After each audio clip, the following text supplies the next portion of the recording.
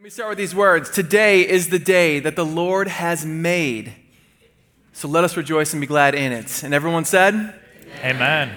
Amen, amen. So, hey, my name is Ryan. I'm the lead pastor here at Peace. And I actually have up here with me Pastor John Delger. Pastor John is our executive pastor. And this morning, we're going to do something a little unique. We're going to team teach today's message.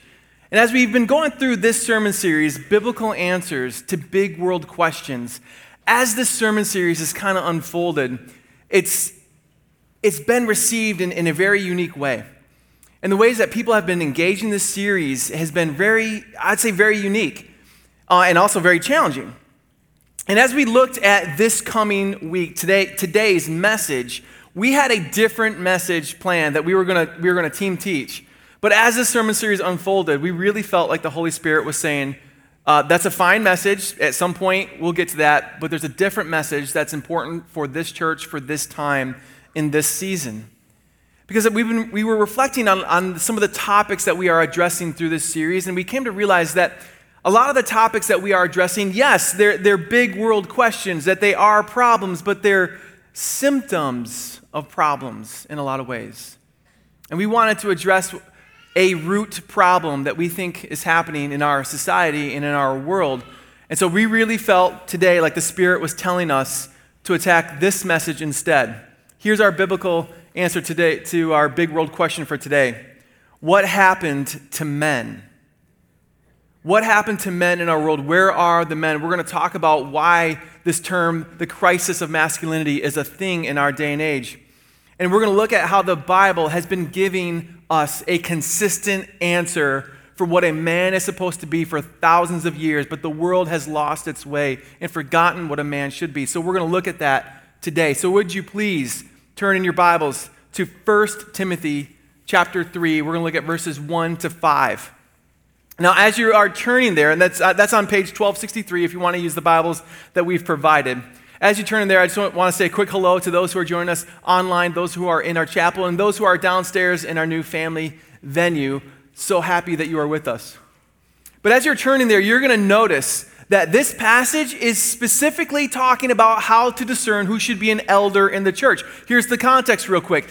1 Timothy was a letter that the Apostle Paul wrote to Timothy. Timothy was a young pastor at a church in Ephesus, and Paul is writing to this young pastor who he's mentoring and saying, here's how you can discern who should be an elder in your church. And so while this passage is specifically addressing who should be an elder, you need to understand that only godly men should be elders. And so Paul is helping Timothy to understand what is a godly man, who is a godly man. That's the premise that we're working with. And so as we look today, we're going to see this drawn out and what it means for us here today in 21st century America. And I'm going to invite up Pastor John to come and read God's word for us this morning. Amen. And ladies in the house, hopefully you know as well, there's going to be lots of great stuff for you, even though we're talking about man and what is a man. Hopefully, if you're a single woman in the house this morning thinking about marriage coming one day, hopefully there's a chance for you to think about what kind of man you should be looking for to marry. If you're a married woman, hopefully this is a great chance for you to look at how can I support, encourage, and pray for my husband. And if you're a mom who's trying to raise sons, hopefully there's a great chance for you to think about how should I be raising my sons? What should I be raising them up to be? So if you get your Bible, would you look with me at 1 Timothy chapter 3? I'm going to read verses 1 through 5. Here we go. This is God's word. The saying is trustworthy. If anyone aspires to the office of overseer, he desires a noble task. Therefore, an overseer must be above reproach, the husband of one wife, sober-minded, self-controlled, respectable, hospitable, able to teach, not a drunkard, not violent but gentle, not quarrelsome, not a lover of money. He must manage his own household well with all dignity, keeping his children submissive, for if someone does not know how to manage his own household, how will he care for God's church? This is God's word. Let's pray. Father in heaven, we pray this morning that you would open up our hearts to receive your word. God, I pray that you would transform our lives. God, I pray for all the men who would hear this word. God, I pray that you would set a calling, set a vision for what a biblical man is. God, I pray that you would call us to more. God, I pray that you would give us your spirit, that we would be able to live up to your calling for us. And God, I pray for us, these two broken men on the stage, that you would fill us with your spirit to get to present what your word has to say about being a man. Thank you, Father. It's in the powerful name of Jesus we pray. Amen. So church, what we want to do for a moment is Pastor John and myself, we just want to have a conversation about the root of this issue, some of the things that lead us to talk about the crisis of men. And you're going to hear that term. And maybe you've already heard it out and about, but I think it's a term you're going to continue to hear in our society. So Pastor John, what are some of the signs around us that would lead us to say there's a crisis of masculinity or that men are in crisis? Yeah. One of the major signs is the number and the diversity of people talking about and using that phrase, a crisis of men. When people all across different platforms and different parts, think of guys like Bill Maher and Jordan Peterson, guys that are Christians, guys that are not Christians, people all over the place are declaring that there is a crisis of men. When you have that kind of diversity in number, that's something we pay attention to. Mm-hmm.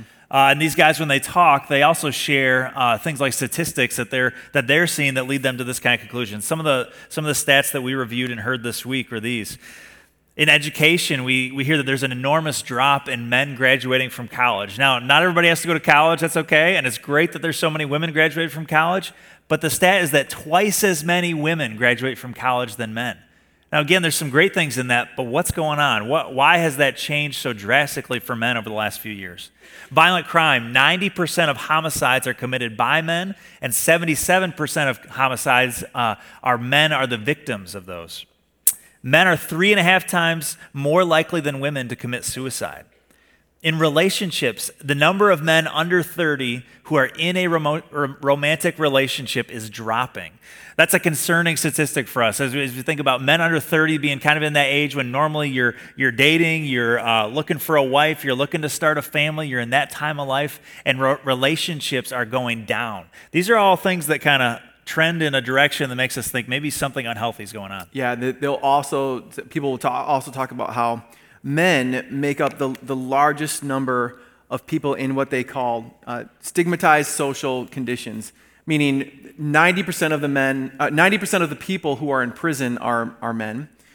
Men are more likely to be homeless and stay homeless for longer periods of time. Men are more likely than women. Men make up far more number of people than women who are institutionalized for mental health problems.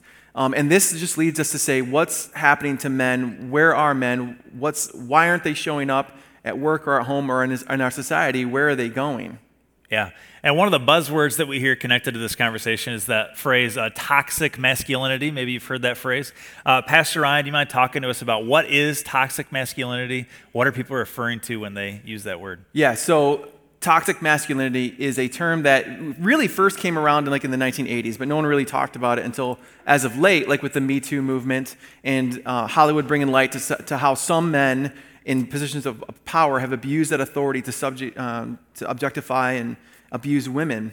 But this term toxic masculinity, like most buzzwords and buzz phrases in our society, people don't have a common consensus on actually how to define it. We know that we don't like it, but we don't always know exactly what it is. But generally speaking, for sake of conversation, people will talk about an imbalance of traditional male traits that leads to negative personas in men.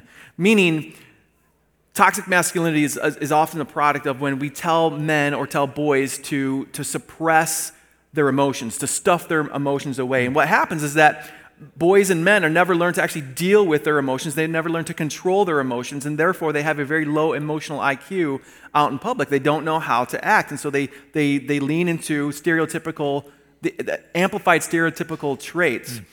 This one of them being this whole tough guy appearance. That tough guy is a behavior and appearance that really shows that you're a man, which is wrong, and usually that manifests itself in things like power is demonstrated not through wisdom and moral integrity, but power is shown through violence.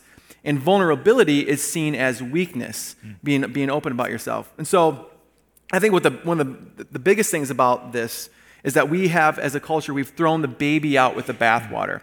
While we've rightfully tried to address toxic masculinity and get rid of that in our society, we've thrown out all masculinity. And so the message that we're communicating to our men and boys is that anything that smells of masculinity is now suspect or going to be a negative contribution to our society. And we say the Bible really affirms masculinity. We want to talk about what that means in a healthy and a godly way. And so, Pastor John, as we talk about this, what are some of the potential causes of this crisis that you see in men. Yeah.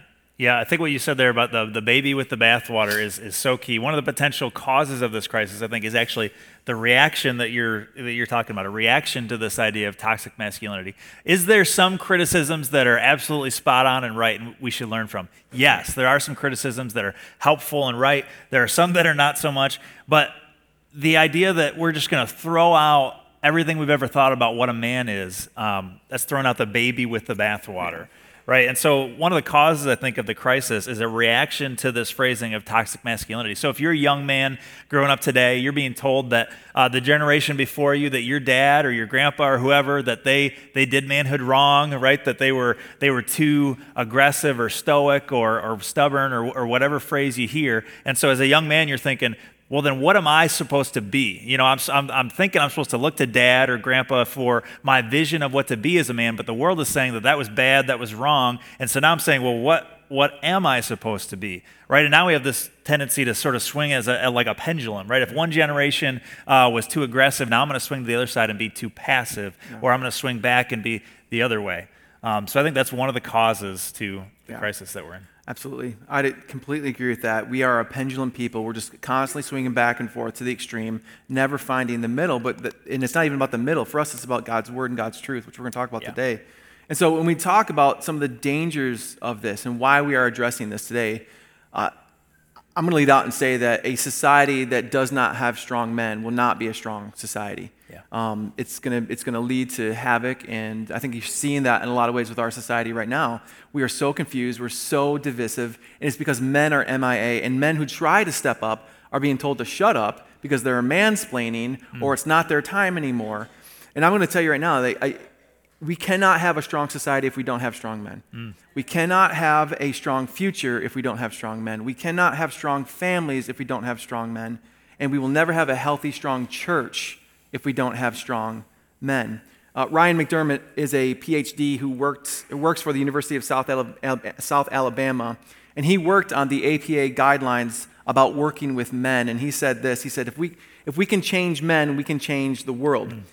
Even the secular world understands that men have a massive sway in the direction of a culture and a society. And so for us, we want to see that harnessed for God's glory in God's design because it can result in beautiful things. Yeah. So today, church, we're going to talk about men in life and men at home. That's what our passage really talks about today. So Pastor John, would you teach us about men in life from our passage? It would be my pleasure. If you got your Bible, would you open with me and look at those first couple of verses that we read just a moment ago, 1 Timothy chapter 3.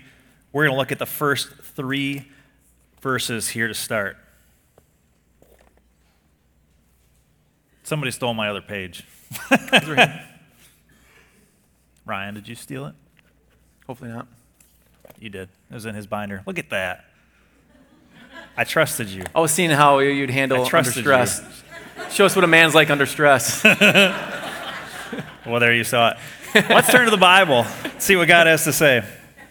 All right, starting in verse 1. The saying is trustworthy. If anyone aspires to the office of overseer, he desires a noble task.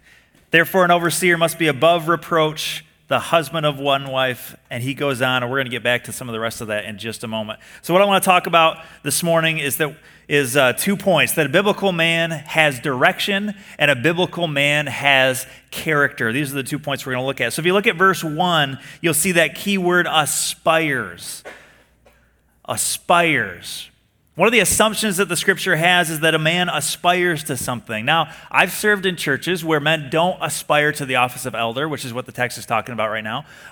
Maybe you've had that experience as well. You've seen guys sort of say, man, the role of elder, a leader in the church, I don't want that kind of responsibility, right? I don't want people to count on me. I don't want people to complain to me. I don't want people to ask me the questions, and they're afraid of that. But the Bible seems to assume that men should aspire or desire or want to live in a role of leadership, of servanthood, of being a godly example to the rest of the church. A biblical man is one who has a drive, who has a goal, a purpose, a vision, a direction. This is what God has designed men to have. And yet, on the other hand, we see that possibly the most dangerous thing in the whole world is a man without direction. God has given men instincts, skills, talents, gifts that can be used for good, or they can be used for evil. Our military has a lot of powerful weapons. I think of like a stealth bomber, right? It's a force that can be used for great good to win battles, but when it goes rogue, when it doesn't have a mission, when it's wandering without purpose, it's a dangerous, destructive thing. I think in many ways, men are the same, right? God gave men a desire for women, right? It's a good thing. God gave men a desire to have a wife. And when it's going in the right direction, it's a good thing, right? When a man desires to be married, to start a family, those are all great things. But when that desire becomes unhitched from God's design and from its purpose and its direction, it turns into a man just chasing after sex, a man chasing after hookups and pornography, a man even abusing women in order to get what he wants, a dangerous and destructive thing. Another thing that God has planted deep inside of men is our desire to be industrious, right? Our desire to accomplish things, to produce things. This drive for accomplishment is meant to be focused on working a job or building a home or building a family, but when it steers away from that, we start to get into trouble. I remember in my days before I had a job, early in high school, I didn't spend my Friday nights working. Instead, I spent my Friday nights TPing people's houses. And some of you in the room are like, what is that? I don't know. Toilet paper is so valuable these days that nobody would ever think to throw it in people's trees. But there are a lot of worse things that can happen when a man doesn't have a job or a family in order to drive his energies. Another way that our God-given drive for accomplishment gets warped, I think, is through video games, right? The world can simulate for you accomplishment. Yeah, I did that thing. I beat that thing. I won. But really, you didn't do anything in the real world. I'm sorry, guys, not to be a downer on you here this morning. I'm not saying that they're all bad all the time, but a man can get sucked into simulated accomplishment, whereas he's supposed to be living out real accomplishment through work or family or home or doing different things with his hands and with his mind. So what do we do about this? How do we help more men find and pursue a direction in life? I want to share with you two answers. Number one is to give them something to do, and number two is to give them a godly example. So we'll talk about the second point during point two, but here, let me talk about the first one. If you want to be a godly man, here's my advice. Take on some responsibility. Young men in the room, if you want to grow up into a godly man, go find something to do. Take on a burden. Maybe you've heard this saying, as I have. Men are like trucks. They drive straighter with a load. You ever heard that saying? You think about that? Men drive straighter when there's a burden on the back, when they're carrying responsibility, when other people are counting on them. They drive straighter. They were made to do that. They were made to hold responsibility and to stay the course when they're doing so. I take my best shot at this with my sons. I got a clip here I want to show you of my 2-year-old, and just trying my best here, trying to bring him up in this direction. What's the name? My big strong boys. Yeah. Come here. Come here. What about Get that. Come on, Levi. Ow. My head? He's trying. He's getting there. That's my youngest son. That's Micah. He's 2 years old, and this is his hammer. This is what he calls it. For the last several months, we've been doing a lot of projects around the house. That was tearing off the front porch. And for like 3 months, he's been carrying this thing around. If he knew that I had it right now, he'd be freaking out. He might be looking for it at home right now. That little boy, I don't have to tell him that he needs to pick up a tool and do something. He has a natural instinct that says, I'm supposed to do something with my hands and with my mind. I'm supposed to accomplish something in this world. And as a dad, I look into his eyes and I see a man that could become a fierce force for good in the world, or a man that could become a force for evil in the world. Friends, our role is to raise young men who have a vision for the noble task that God has set before them. To work, to build a family, to build a home, to shape society, to share the gospel, to serve their church, to be a godly example to the next generation. This is the vision that God has given for us to share with young men. Genesis 1 and 2 says it a couple of different ways. Here's Genesis 1, verse 28, God's instructions to the very first man.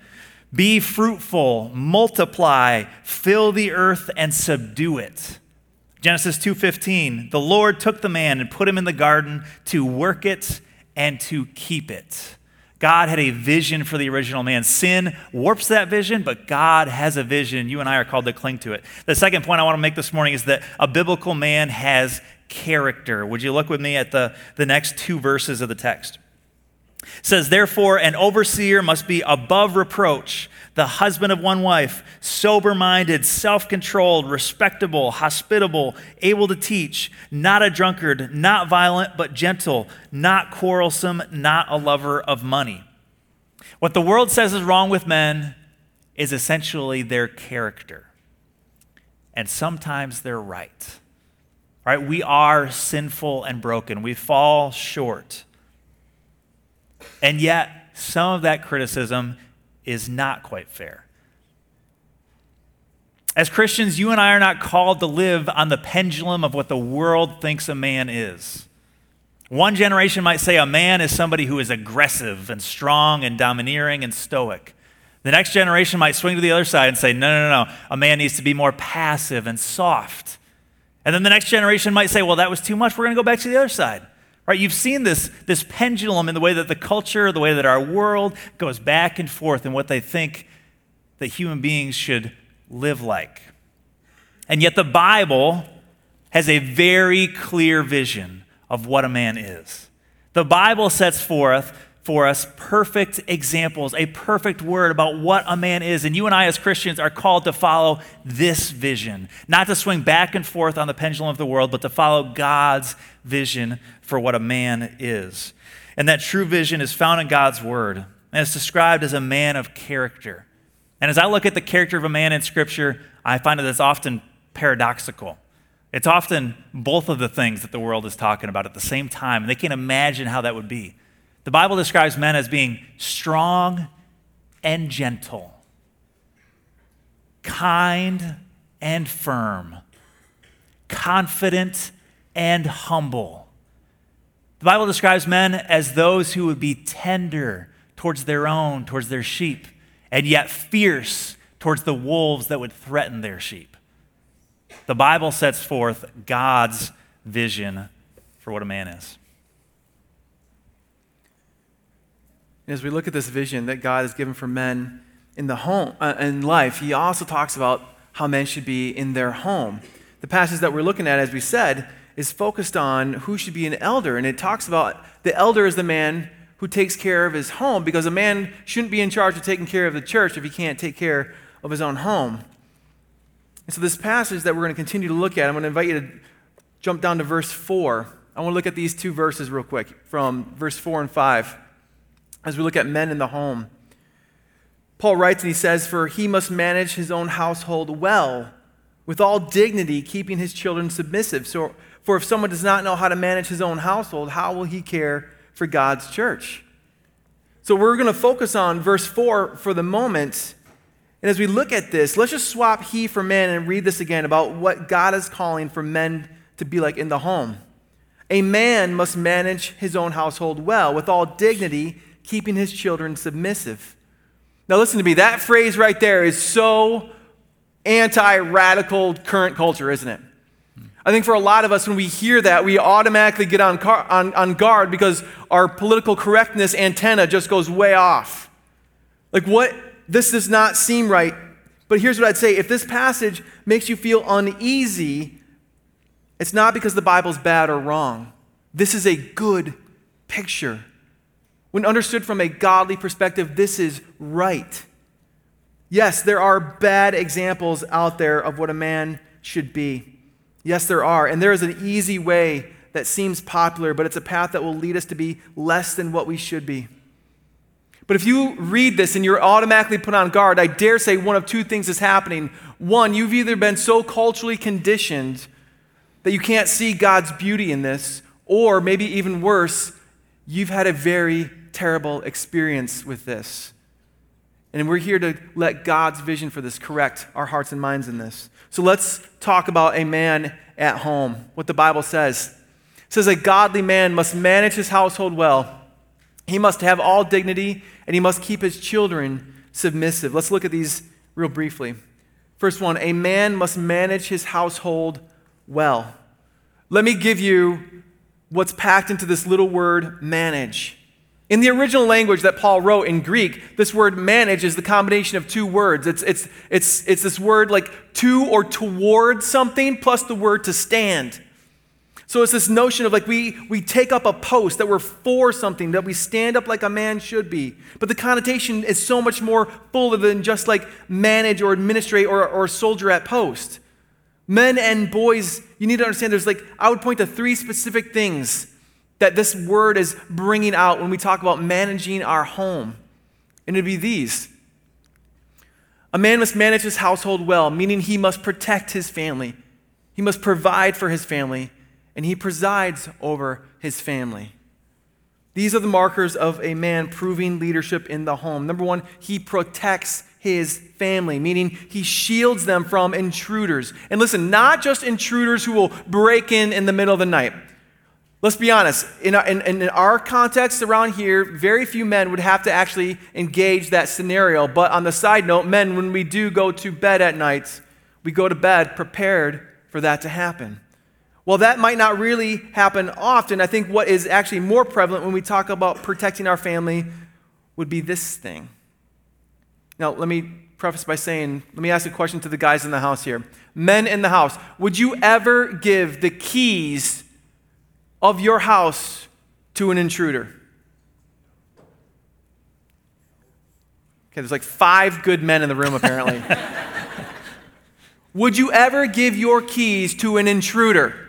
No. Of course not. You would never give them that sort of access to your home. But let me just go into territory that's going to make me very unpopular with the teenagers in the house for a moment. We are doing, I would say, nearly an almost dangerous equivalence with the cell phone. While keys give us access to our home, phones are access to our children's hearts. And we are just giving it to them. We're giving them this incredible responsibility, but a responsibility they have not earned. We're giving them a freedom to the internet without the training of responsibility to engage it. And we are giving our kids phones with unfiltered, unchecked access. And I'm telling you right now, the world is creeping in and seeping into your child's heart, and it is warping it. And if you do not think that is happening, you are woefully ignorant of the world around you. It is a dangerous tool like the world has never known. And kids are going around with it unchecked. One of the reasons I left youth ministry, I just couldn't handle it anymore. I was a youth pastor during the time before cell phones, and then during that tipping point when it happened, and it was like 2010. I'm going to tell you, like 2010, that seemed like that was the tipping point when those things started flooding youth group, and we were just unprepared for it to happen. And if I was unprepared, I know parents are unprepared. When we protect our kids, we protect them not just from evil intruders, but from evil influence. You keep your doors locked at night, but you give evil influence access through the phones. It's time for something to change. We're not protecting our kids when we let the world have that unfiltered access to our kids. We protect them, we also provide for them. Now listen to me, this means we ensuring that they have clothes on their back and they have food on their table. This does not mean that you work 80 to 90 hours a week so that they can have every luxury the Western world has to offer. This means we work our job faithfully hard, provide for our kids, then we go home and we are there to provide for them emotionally and spiritually. We need to scale back on what the world is offering, say no to certain things so dads can be home a little bit more. We provide for our family, we ensuring what they have, and that means the godly man's presence is in the home too. And we preside over. With the faithful, godly support and wisdom of our wives, men lead their homes. Meaning when push comes to shove, I believe that God calls men to have the final say. And let me say this to you. Well, that I know puts us all on edge. Let me just say this. Think about it on the flip side. What I'm saying I have 2 daughters, And I would say this to your daughters and to every woman in this house. Do not marry a man. Do not give your heart to a man who you don't trust to have the final decision. Don't give your heart and your mind and your time to a man who isn't so godly and so wise and so kind that you wouldn't trust him to have the final decision. When we talk about presiding over the house, that's what we mean, that we have an authority over us that is holding us accountable. And at the end of the day, the decision, when push comes to shove, I think it lies with the man. Again, that's not to say that a man shouldn't be listening to the godly support and wisdom of his wife. He most certainly should. But I would say this at the end. Do not marry a man you wouldn't trust with the final decision. We must manage our household well. We must protect, provide, and preside well. We must also have all dignity. Now, we must have all dignity, meaning that whether this is public or private, that at all times men are worthy of respect, that our actions are always, and we don't use this word a whole lot, but are honorable. Knowing that God is always with us, always watching, whether the world is or not, that we always act honorably. And this word here that Paul uses for dignity, it talks about, it has this connotation that we take things seriously, that we feel the weight of this, that we feel the gravity of this responsibility that God's placed on men. Let me ask you a question. Who here has ever ridden the Gravitron? Starting to feel sick, aren't you? Just thinking about it. Is this thing still around? Is the Gravitron still at county fairs some places? Who's ridden it? Let me see. Who's ridden it?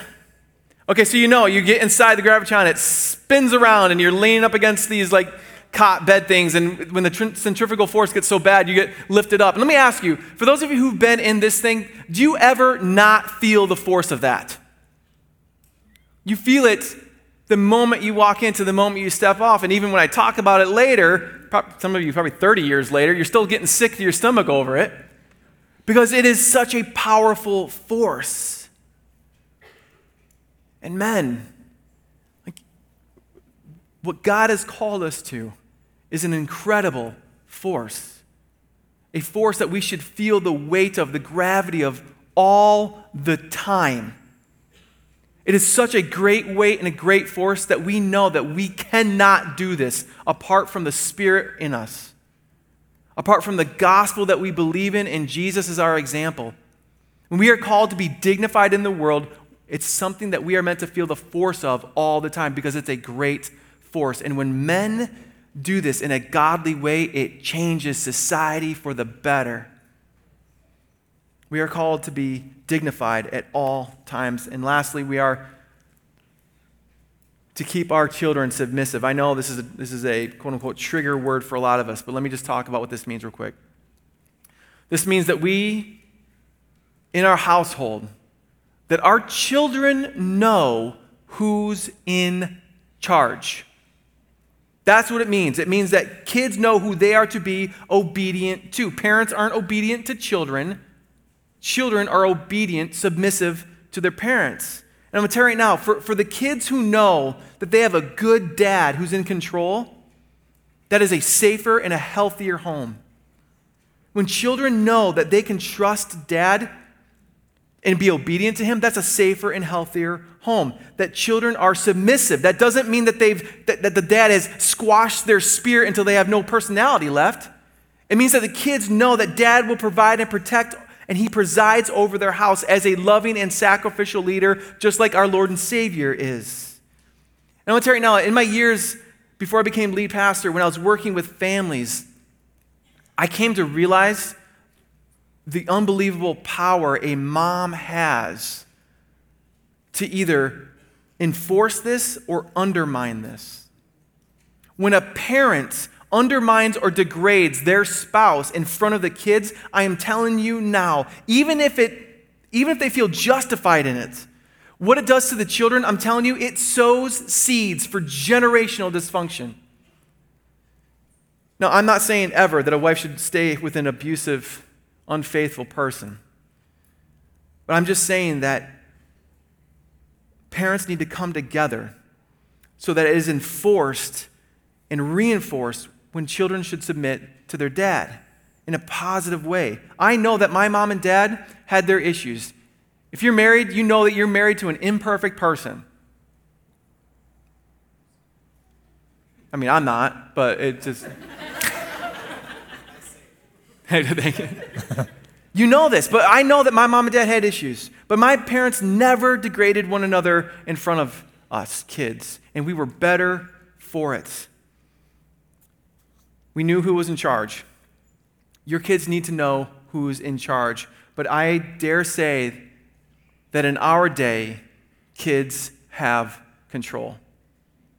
Kids have control of the family schedule, and I'm just going to pick on sports for a moment. My kids play sports, but I'm going to say right now, sports dominate a family's schedule in ways that we just are unfamiliar with.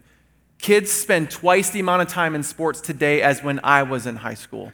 Kids have control over the family schedule, and one of those ways is sports. But kids also have control over technology because they are better at it than their parents. Kids know how to use the cell phone in ways that parents don't. They know the apps in ways that parents don't. Kids have control over the family schedule, and kids have control over the technology. The lines of authority at home are dissolving. So families, let me ask you this. Imagine this scenario. You're at home, or grandparents, if you have like teenage kids with a phone, ask yourself this. If you're in this scenario, your teenager or your kid's on the phone, and you, let's just say dads, and you say to them, "Let me see your phone," how does that interaction go?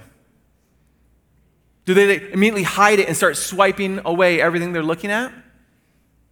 Do they turn to you and say, "Why?"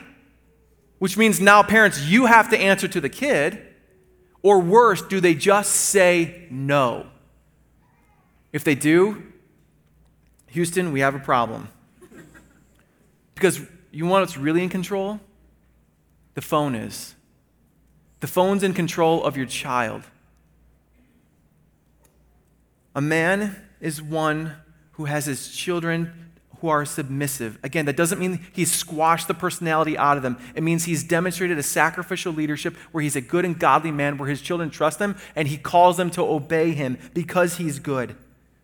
A man who's someone who manages his house. He protects, provides, and presides with all dignity. But the question for us is this: how do we do this? How can we do this insurmountable seemingly task? Is there anyone we can look to? And for Christians, we know the answer to that. We look to Jesus and we look to the gospel for what it means to be a godly man. The perfect example is in the gospel because Jesus is the perfect man. For in the gospel, we see Jesus Christ be the provider, protector, and presider over his family, the church. We see Jesus who was fully dignified. He was completely without sin. At all times, everything Jesus did was honorable, whether someone was looking or someone wasn't.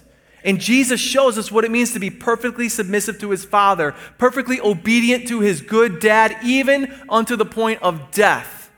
And when Jesus gave himself up on the cross for our sins in our place so that we might have life and have it for the full, he was also showing us what it means to be a godly man.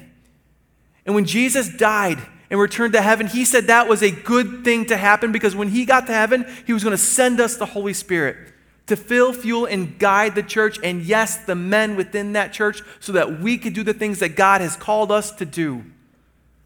To be like Christ in this world. And this world has lost its way, and it doesn't know what a man is or what a man should be. And the church has an incredible opportunity right now to show the world what it means to be a good and godly man. And that happens when the Christian men of this world live like Christ in this world. So we're going to take some time and we're going to pray for the men in this house and for the families that come around him. So Pastor John, would you come and join me as we prepare our hearts for worship too? Let's pray. Father God, we thank you for the perfect example we have in Jesus. Thank you for Jesus who lived the perfect life that we couldn't live, who died the death for sin that we should have died, and who was raised to new life so that we can live our lives now and forever in and through you. God, I pray for all the men hearing this word. God, I pray that they would feel not condemnation, but that they would feel a call from you, Father, a call to be a godly man, a call to follow the example and the vision that you have set for us. Lord, I want to say amen to that. Father, I pray that every man here feels inspired in a godly way, being challenged to rise to who you are calling us to be. Lord, there's a world around us that are telling men that they're not good and they're not good enough. And Lord, unfortunately, that message has come from many American pulpits. So Father, I just pray, God, that the men in this house, Lord, they would not feel condemnation. Lord, if there's a Holy Spirit conviction, then make it so.